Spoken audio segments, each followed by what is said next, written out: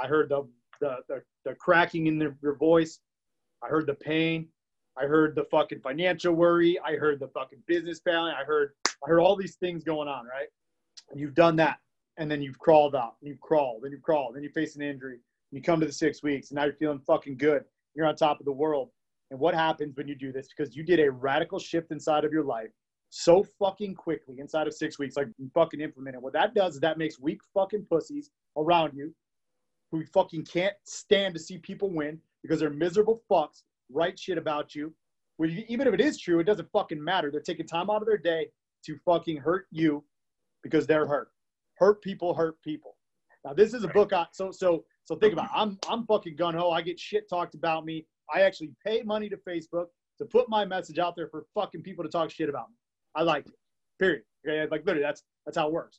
But for you, you're doing this thing, and I'm gonna give you the advice that Kendra has given me every single day. Don't think I didn't have days where I fucking wanted to drive down and fucking beat the shit out of people and like go through this like fucking rage and this anger.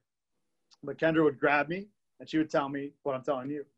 The only way to fucking do this, and they're writing shit about her too, right? Like the only thing that you can do, Mark, is you came so fucking far.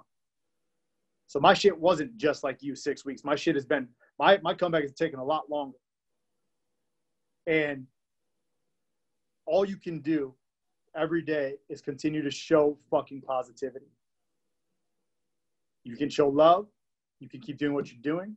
You keep fucking playing your sports. You keep staying positive. There's going to come a time when you sit at home, and I know that it happens. Like you say, it kind of feels good, but you sit down, and this happens for all you guys. People don't want to see you win.